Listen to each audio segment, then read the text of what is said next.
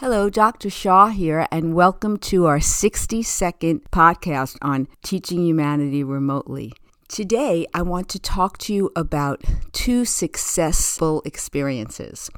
One was given to me by a parent who communicates with me via my website at learnwithmeremotely.com. So please feel free to ask questions, give me concerns, any anecdotal stories you want to talk about, because I will address them like I'm addressing this one.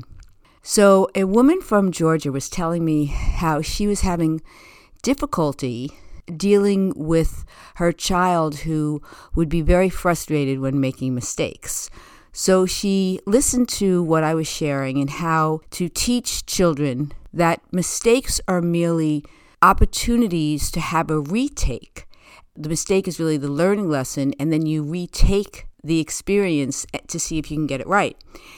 And so she said that she explained to her 5-year-old daughter about the movies. Like when you see a movie like Toy Story, do you know how many takes it requires to make that scene perfect? And she said it really helped. And the other thing that she did that was really different is that instead of the mom as an adult trying to hide the mistake in front of the child, she started noting and marking the mistake. And now they have this funny little family joke where it's like, ha ha, like another mistake? What are we going to learn now? And really that is the way to go about the whole adventure of the mistake, because the mistake really is the learning opportunity, and it only becomes a negative if we keep on making the same mistakes and we don't take advantage of the invitation of the learning opportunity from each and every mistake. It's sort of like if a child says they're sorry, but they keep on doing that behavior, they're not sincerely sorry. So the mistake is an invitation if you take advantage of that. And that also can require some teaching by noting and marking and bringing attention to the fact. If you think about it, when you're young and you learn how to spell, you would spell the word, let's say, bike, B-I-K. It would be B-I-K.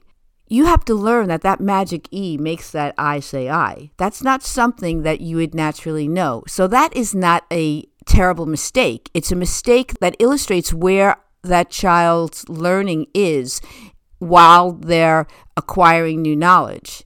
They hear 3 sounds, they write the sounds that they hear. That's perfect. Then they need to just add on a little bit more information. So I just feel really grateful that that was shared with me. And I think the primary lesson that she provided in sharing what she shared was it's really all about the noting and marking, which is what I spoke about last week.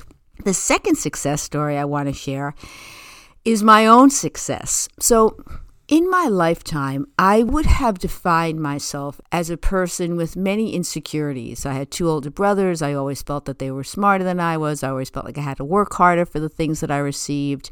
And I carried that with me through a lot of my life. And I worked very hard for what I wanted, the visions that I wanted in a public school, having a private school classroom setting, and the advocating that I had to do for my son who was born paralyzed from the waist down. And so I kind of am perceived as a fighter. And I had a teacher who once said, in your 20s and your 30s and your 40s, you have to prove yourself to the world and you have to go out there and really work hard. But as you get older, the world starts coming to you. So as you know, I'm retired from my over 30-year teaching experience, and I'm entering into a new endeavor that I'm doing because it's really a labor of love and because I still have a need to contribute and I have a vision and I know that what I have to offer in the realm of social and emotional learning for children and teachers and families are essential at this time. I have knowledge and I have strategies and I have skills and language that I believe is necessary. These skills are necessary to share. But I don't want to share in the same way that I did when I was a younger person, when I was fighting against the grain. Now I want to convey my message in peace, in certainty, in clarity.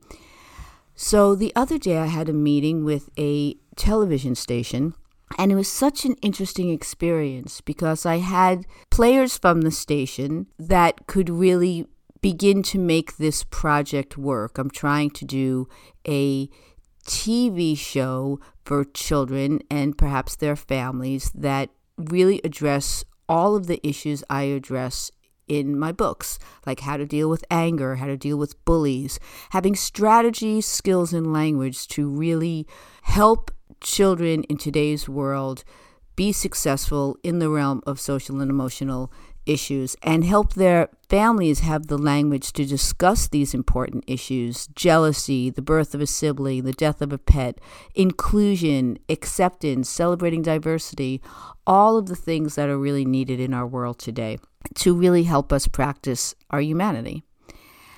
And as I was speaking with these players in the TV station, I felt so I felt so grateful that I just had an out-breath and that I arrived. And all of those old stories that I held for myself, oh, I'm an insecure person, oh, I have to fight for everything, in that moment, they all weren't necessary anymore. The past and all of my past got me to that moment. And now I can give up those old stories that really don't serve me anymore. And in fact, if I hold on to them, they will take up the space and not allow new experience to penetrate. Because everything is energy, and what we attend to, we are what we pay attention to. So I'm not denying my past. I'm grateful for my past, and my past has allowed me to arrive exactly where I am now. And now I'm going to shed the past so that I can be more present in the moment and not be encumbered by the luggage that I would be carrying from place to place to place that could really strain my muscle and put the attention in the wrong place. So now I'm going to benefit from my past, appreciate all that it's given me, and really work at being here now. And from the place that I am right now, catapult in creating the future that I want. And it was a really interesting experience, and I wanted to share that, in fact, change is necessary and it's possible. And it's really about paying attention to each step along the way, connecting those dots from our past to our present. That's not always linear, but very important to understand.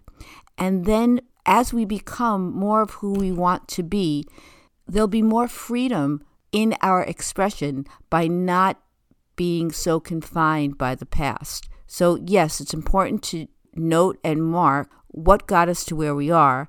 And then when we don't need to hold on to those old stories, if we could let go of them, we have room to create new possibilities. And I really wanted to share that. Please visit my website at learnwithmeremotely.com and continue to respond to issues or concerns, and I will respond back to you via these podcasts. Until next week, stay healthy and happy, and let's remember all that we have to be thankful for. Be well. And that concludes this episode of the podcast series, Teaching Humanity Remotely with Dr. Mindy Shaw. Thank you for listening. You can follow Dr. Shaw on Facebook. Her page is Learn With Me Remotely. That's on Facebook. That's also her website, learnwithmeremotely.com. Her podcasts and all the books that she's been referring to are on that site for purchase, and samples are there as well. You can follow her on Twitter at Dr. Mindy Shaw 1. Doctor is abbreviated DR, and the 1 is the number 1, Dr. Mindy Shaw 1. And on Instagram at Dr. Mint with a T, Shaw. Thanks again for listening. Watch out for the next podcast in the series. That'll be coming real soon.